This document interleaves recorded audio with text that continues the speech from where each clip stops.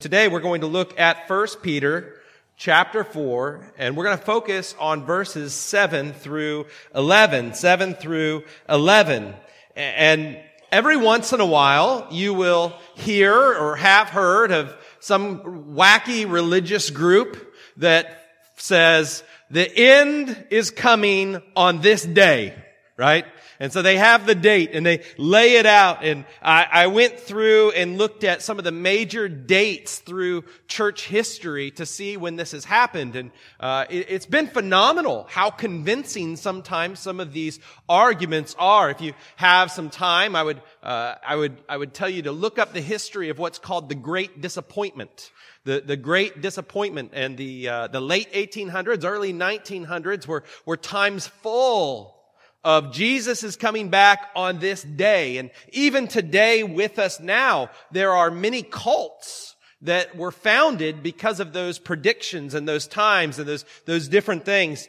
Some of the more famous ones in 1988, thousands of pastors received in the mail a booklet called The 88 Reasons Why Jesus is Coming Back in 1988. Many of those same pastors received another booklet in 1989 saying we were off by a year.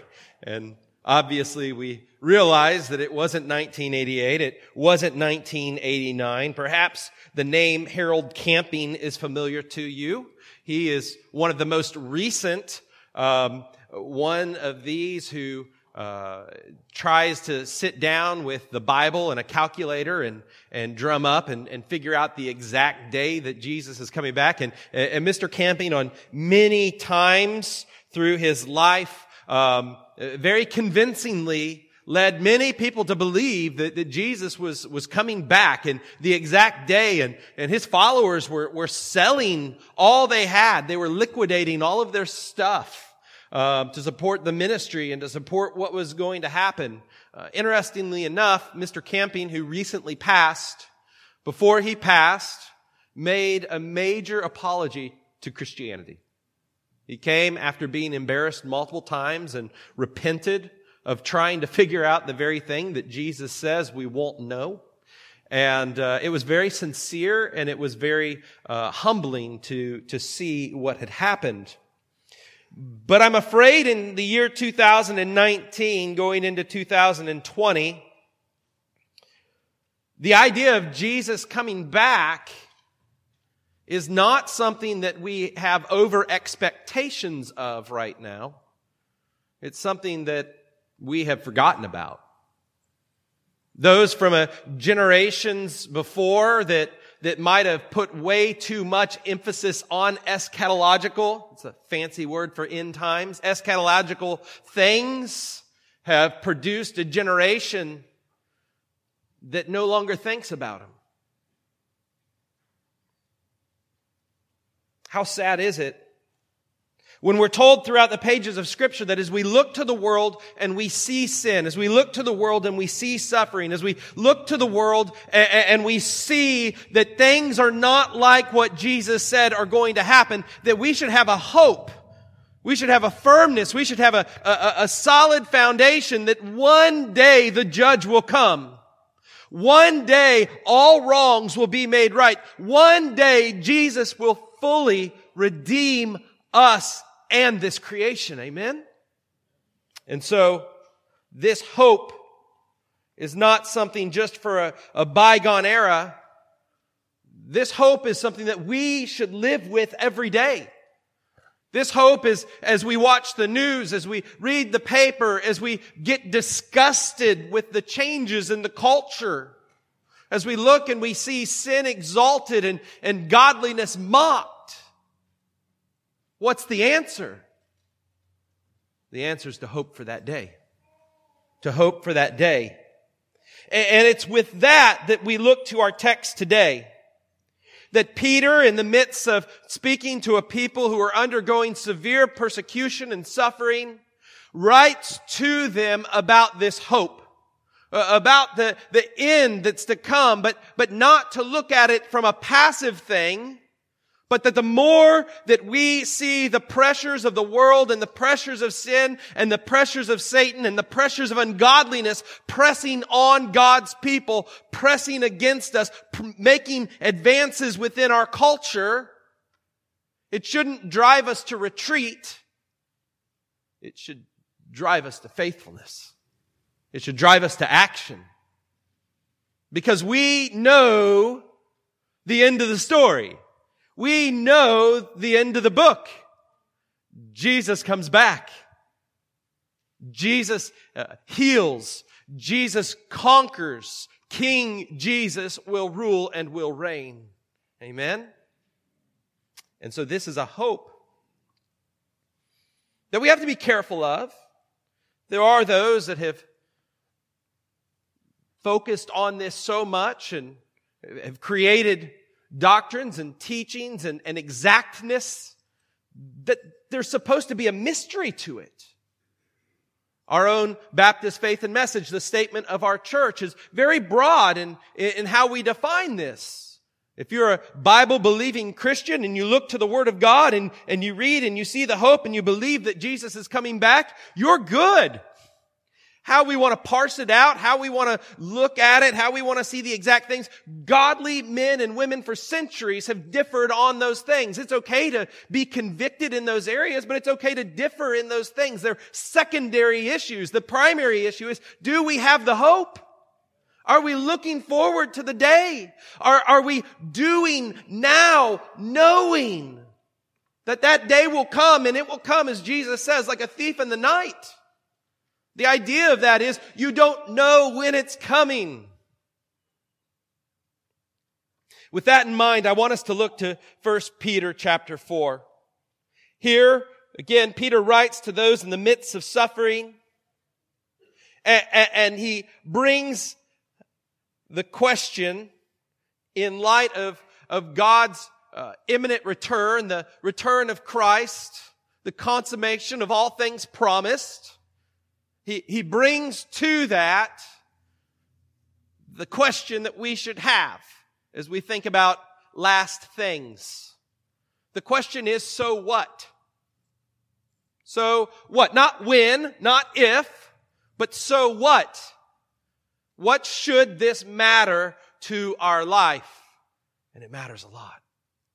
It should be the motivation for how we think, for how we pray, for how we love, for how we serve. Jesus is coming back. The end is near. Put your hand to the plow and be a workman for God. Look with me. 1 Peter chapter 4. And again, our verses today that we'll focus on are verses 7 through 11. This is God's word. The end of all things is at hand. Therefore, be self-controlled and sober-minded for the sake of your prayers. Above all, keep loving one another earnestly, since love covers a multitude of sins. Show hospitality to one another without grumbling. As each has received a gift, use it to serve one another as good stewards of God's varied grace. Whoever speaks, as one who speaks the oracles of God. Whoever serves, as one who serves by the strength that God supplies, in order that in everything God may be glorified through Jesus Christ. To Him belong glory and dominion forever and ever. Amen. Amen. As we look to this verse, the first thing that Peter sets out for us is our motivation. Our motivation. What should be the believer's motivation? What should be the Christian's motivation? What is it that we should wake up and that we should live for? Well, if we've come to know Jesus Christ genuinely in saving faith, our motivation should be His glory. It should be to make Him known, to live in the light of Christ's coming, to know that one day He's coming back, and our job until He's come back has been to to glorify Him. And again, We look at this text, it begins and it says the end of all things is at hand, and scoffers will scoff at that. They'll look and say, that was 2,000 years ago. How could you believe that this is true? The end is at hand. They were ready for it back then. You're ready for it now. When is it going to come? Well, my friend, if you would continue to read through Peter's account, you would come to 2 Peter. And in 2 Peter chapter 3, the answers to such questions are found. In 2 Peter chapter 3, it says some of these things that we're familiar with. One, it reminds us that God exists outside of time that He created for us to live in. And so there is within this simple phrase that Peter gives, this truth that we must remember. A day unto the Lord is like what? 1,000 years. God is timeless. His plan will come. His time will come. The day has been appointed. Jesus tells us that. Our job is not to try to figure out the day. I love in Acts when Jesus comes to His apostles and before He ascends into heaven and he tells them to go and wait, and they're asking Him, well, when are you going to come? When's it going to be? And He says, the time and the date is not for you to know, but only for the Father. And then Jesus ascends into heaven, and I love this. Do you remember this story? Somebody walks by and looks at the apostles and goes, why are you all staring up? So they're just like frozen going, what happened? He said, why do you stare? He said He'll be back. The point and the idea is there's work to do. Don't stand and look up at the sky. Don't be reading through your Bible only to find out dates that you'll never be able to calculate. There's work to be done. As we think about the fact that the end is near, it should cause us to move forward, to seek to glorify God, to do the things that He has called us to do. That's what our text here is about. 2 Peter says 1,000 years is like a day into the Lord. 2 Peter goes on in chapter 3 and it talks about this. It talks about that God is being patient in His return, that we might come to Him. Oh, He could have come back that day. He could come back today. He could come back tomorrow. He can come back at any time. We won't know. But the point that Peter makes is that until He comes back, we don't ask, why has it been so long? Are you ever going to come? We realize God's love and His mercy. He's being patient that we who know the gospel might take the gospel as Jesus commanded and share it with others, and that others, through this time of waiting, might come to know Jesus Christ as their Lord and Savior. Oh, He's coming back. He's coming back. But as much as we look forward to the day that Jesus returns, and that is in mind here as it says that the end is near, we have to realize that even if it means that it's another 1,000 years, another century might come, the end is near for each of us. We're not guaranteed any days. I looked it up.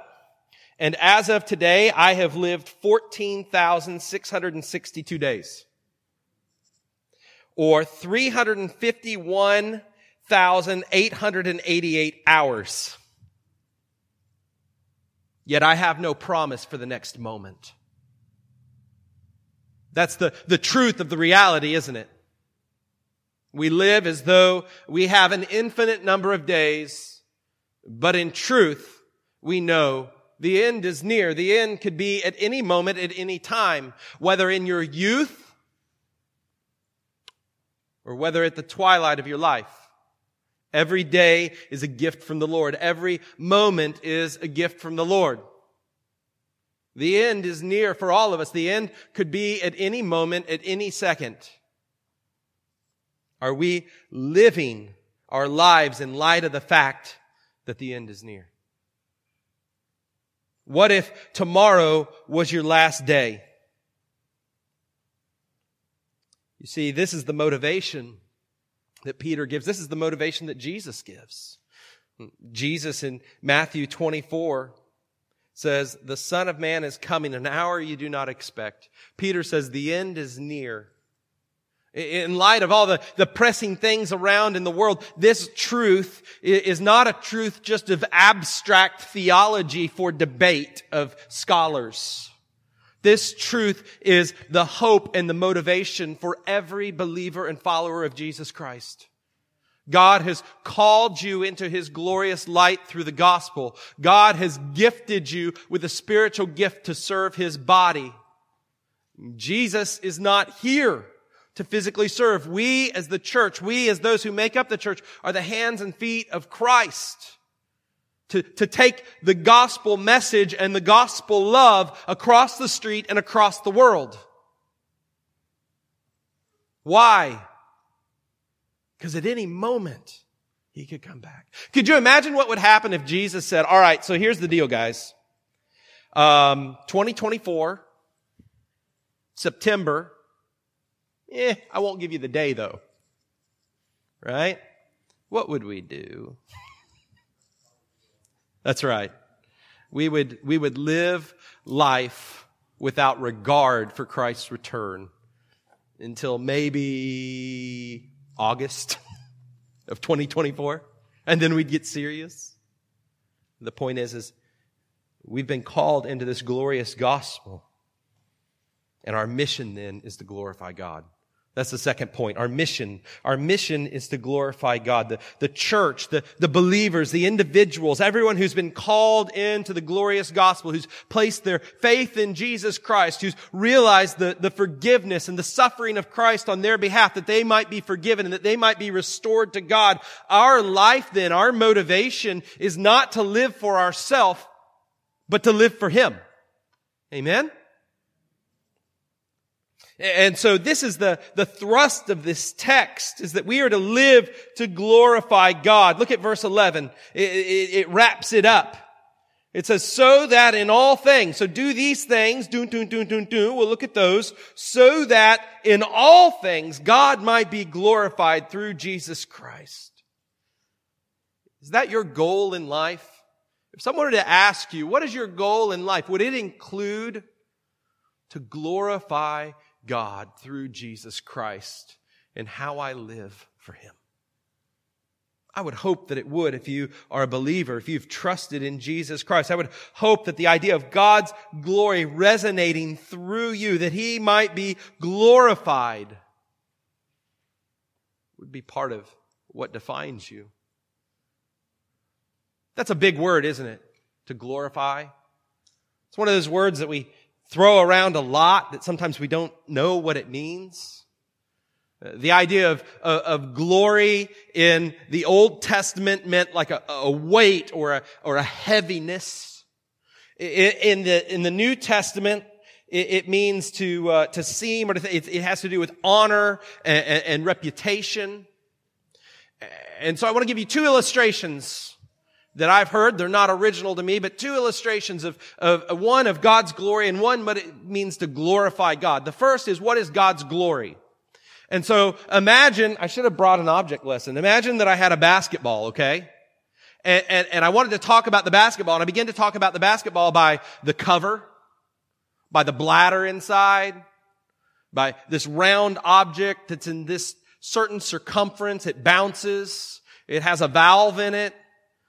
If I gave you enough clues, eventually you'd go, oh, a basketball, right? When we talk about the glory of God, what we're doing is we are surmising all of the attributes and the wonderfulness and the uniqueness and the holiness of God. We could sit and we could say God is eternal. God is omnipotent. God is all-knowing. God is outside of time. God is everywhere at all times. He's without boundaries. We could talk about all these wonderful attributes of God, right? And they're good. Or we could say He's glorious.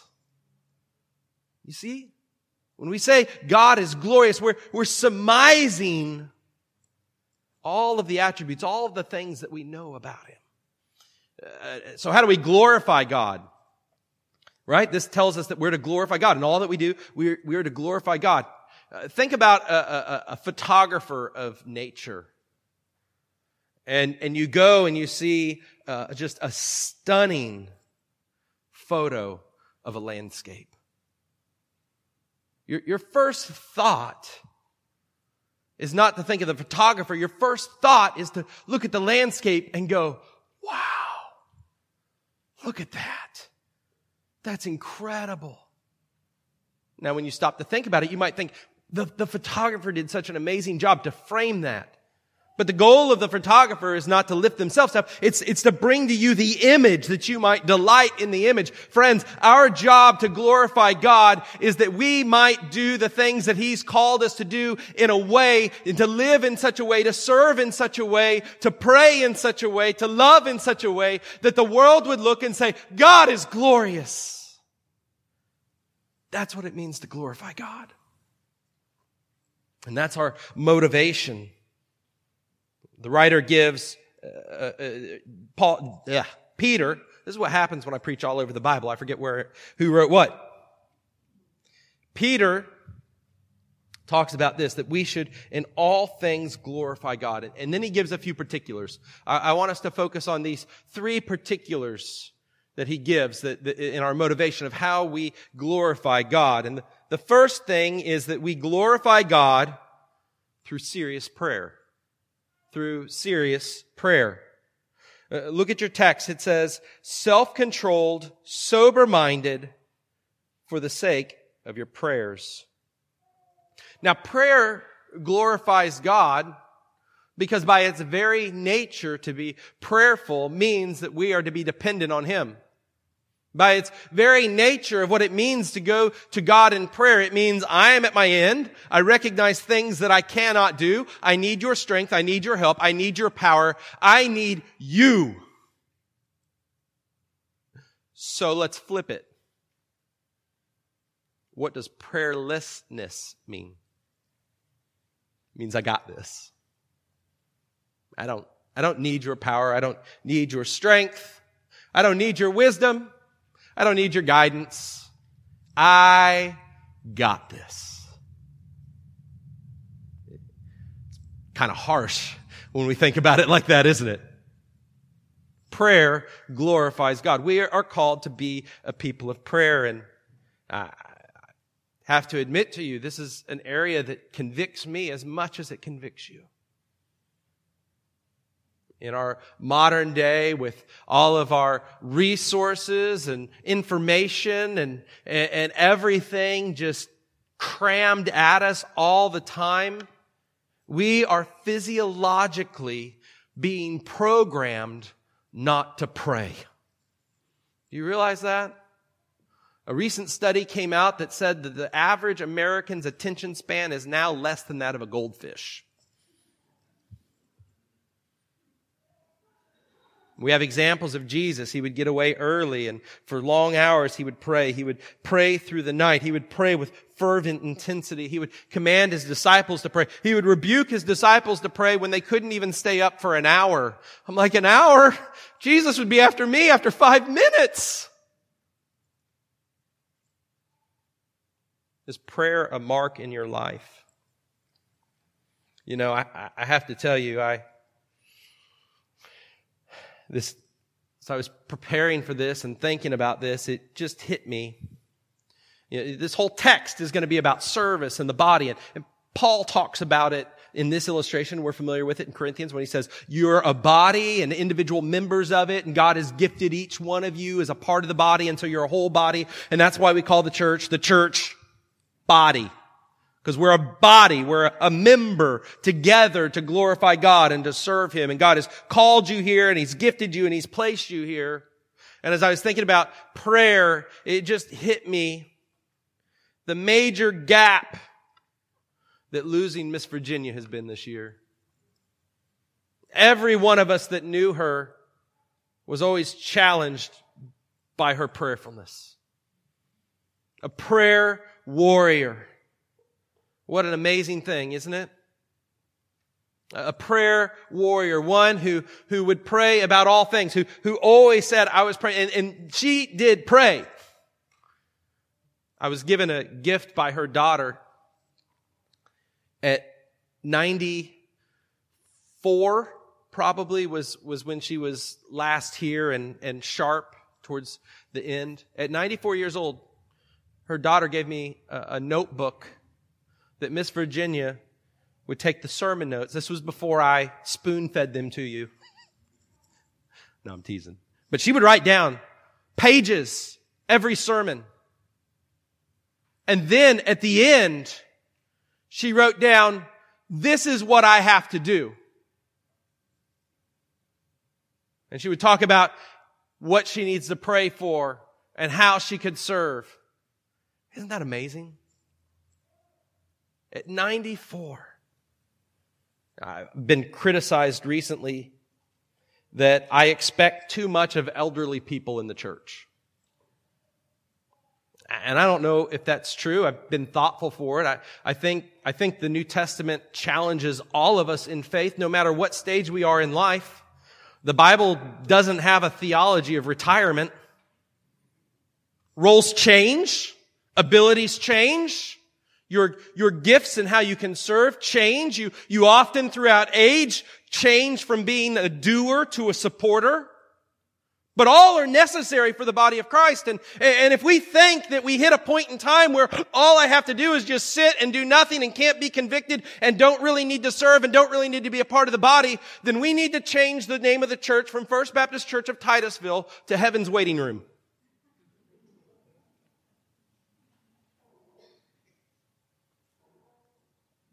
This challenge is for all of us. In fact, we could read this and say, as you see the end of your life growing closer, as you see that the end is near, whether it's Christ's return or your death from natural age and natural causes, the further we should get in life, the more we should seek to do these things to glorify Christ, the more we should realize, I have less time to make Jesus known. So I need to pray harder. I need to pray harder. He describes this prayer with two qualities. First is to be self-controlled or to be of sound judgment, to be clear-headed, to be serious. These are all words that are translated to mean this. Knowing that we're at the end, knowing that the time is short, knowing that Jesus could return at any time, we should be serious about our prayers. We should be serious not only in our frequency, but we should be serious in the things that we bring before God. Could you imagine if we lived this? How many silly prayers we're told in Christianity? How many silly books about prayer in Christianity would be done away with? Jesus, increase my land, make me rich. You're not worried about that if the end is near. Do you get that? Be serious. It is serious work. The second, he says, is to be sober.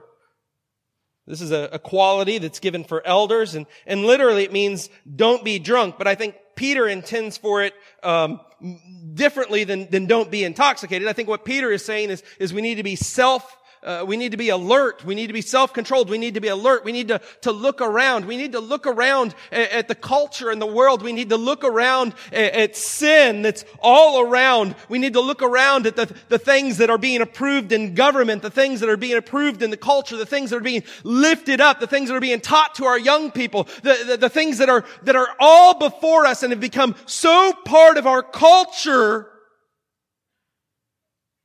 We're not sober about it.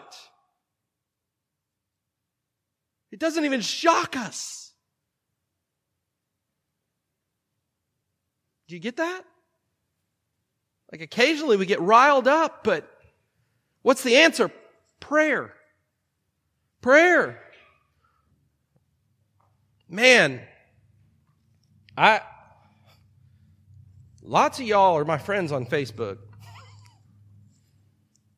Are we praying as much as we're getting riled up and sharing our opinions? Be sober. As you look and you see evil, what's the answer? It's not a debate with a stranger.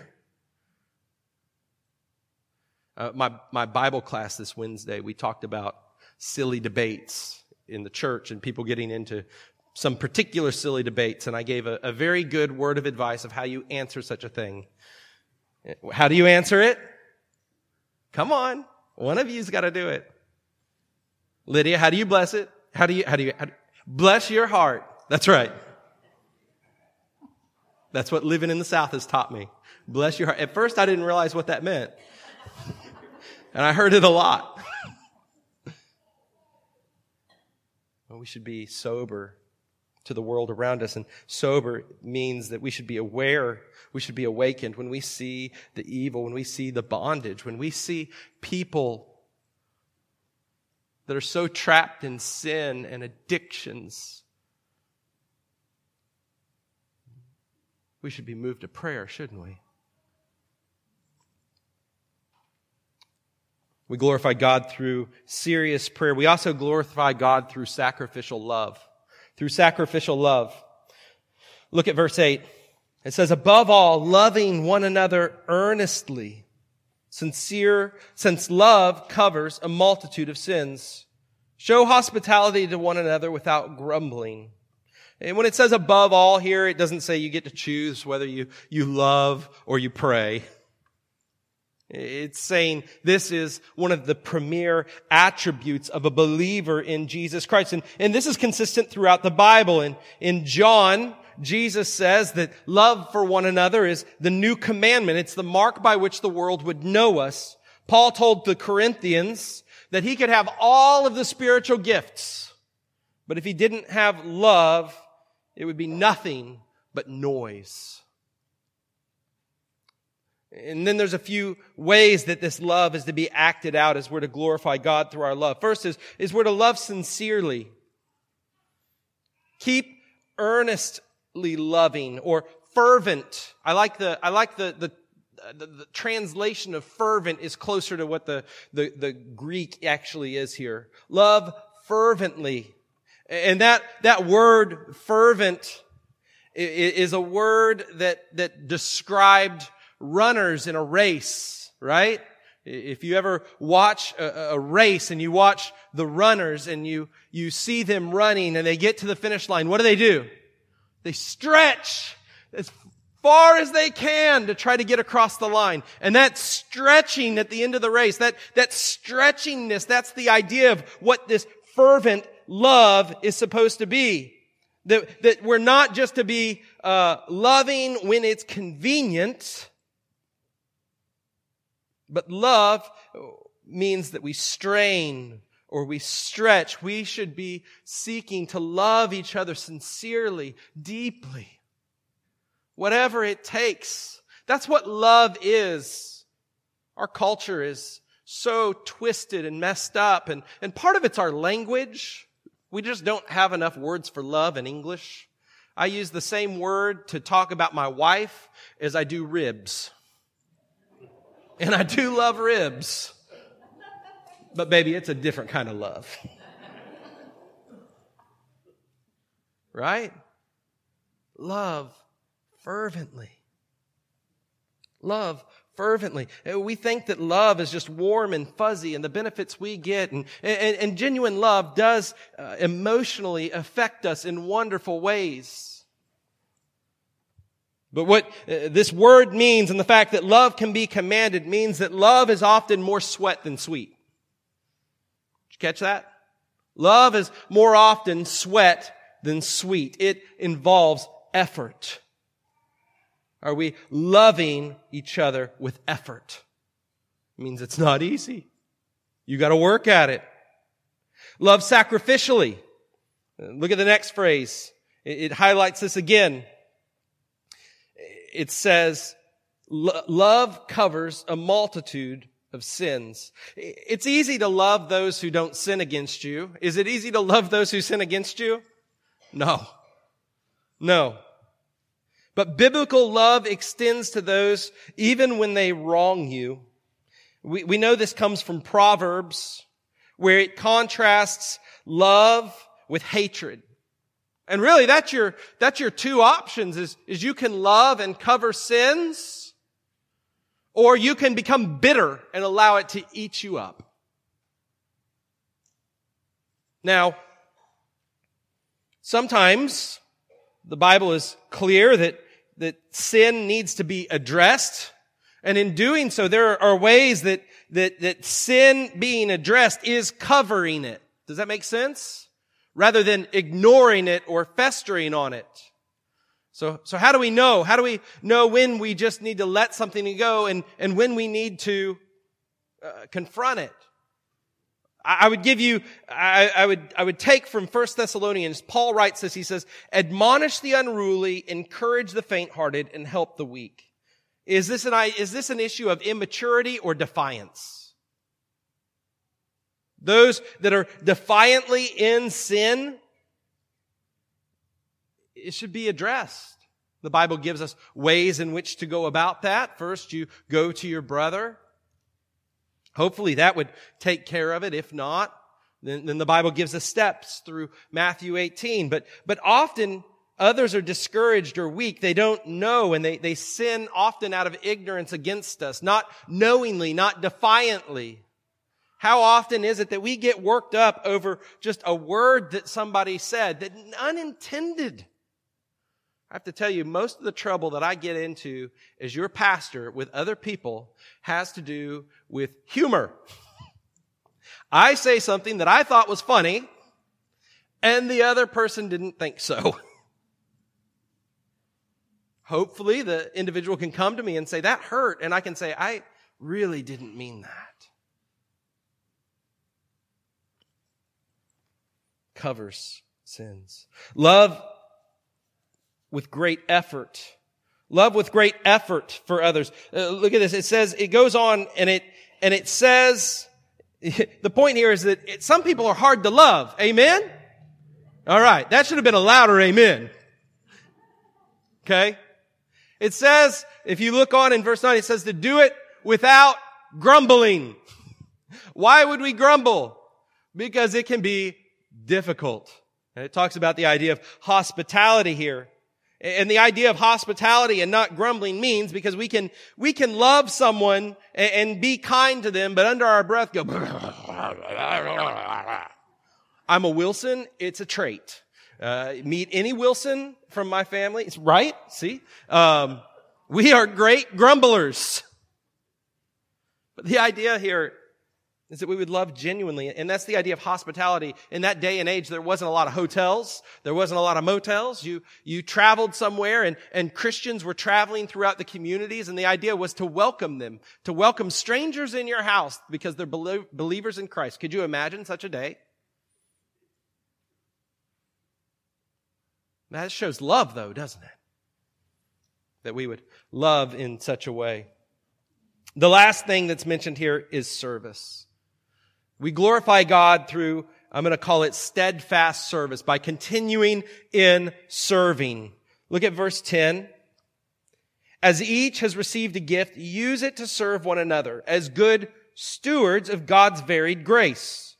Whoever speaks is one who speaks the oracles of God. Whoever serves is one who serves by the strength that God supplies, in order that in everything God might be glorified through Jesus Christ. To him belong the glory and dominion forever and ever. Amen. There are few areas that can often cause more confusion and disagreement than talking about spiritual gifts.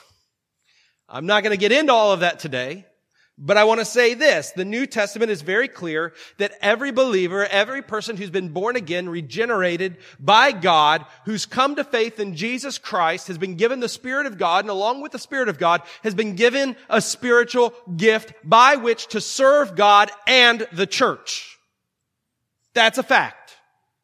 No matter whose survey you take on the matter, that is the fact. And this verse gives us 5 truths about this. First, every Christian has a spiritual gift. There's no one that can say, I don't have one. Now you might say, I'm not sure what it is. But you can't say, I don't have one. Second, your gift might be different than someone else's. There are different gifts. Because if we all had the same gift, what fun would that be? Third, whatever gift you have, you should use it. It says you're a steward, right? We know what steward means. You've been given something by someone else to take care of, to use correctly. The parable of the talents comes into mind here.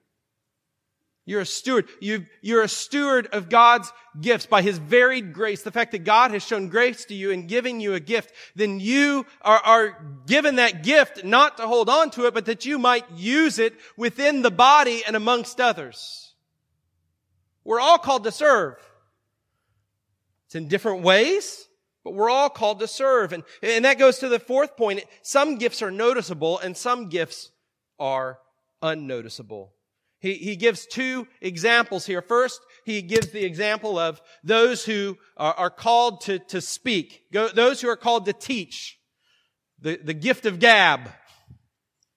And notice what he says to it here, because the seriousness is amazing. He says you are to speak as though you were speaking the oracles of God. That doesn't mean that you're to get up and you're to prophesy new things. It means you are to handle seriously the Word of God. And the second gifts that he gives are those of service, that we would serve one another, those behind-the-scene gifts, those gifts that are needed to expand the kingdom, to encourage believers. There's things even just within this body, within this facility, within our ministry here that have to be served. And God's called all of us as one body that we might serve the ministry that He has here for us. Remember, our motive, our service, it ends with this, is to give God glory. Sometimes we want to serve for our own glory, but that's not the point. We're to serve God that He might be glorified in what He's given us to serve Him. So,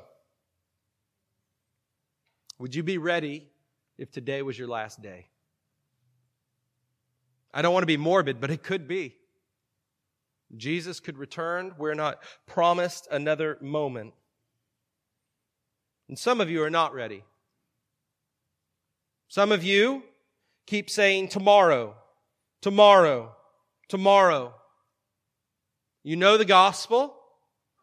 You know the message of Jesus Christ. You know that forgiveness is available because of what Jesus has done on the cross. And you keep saying, tomorrow I'll take care of it. Let me live for today one more day.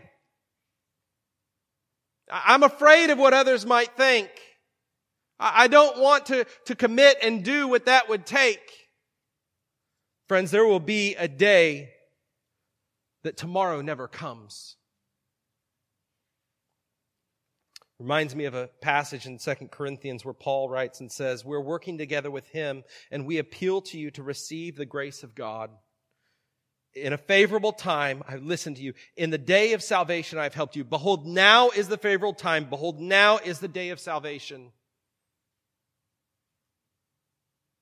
Friends, don't put off what God is calling you to do today until tomorrow. You may not have tomorrow.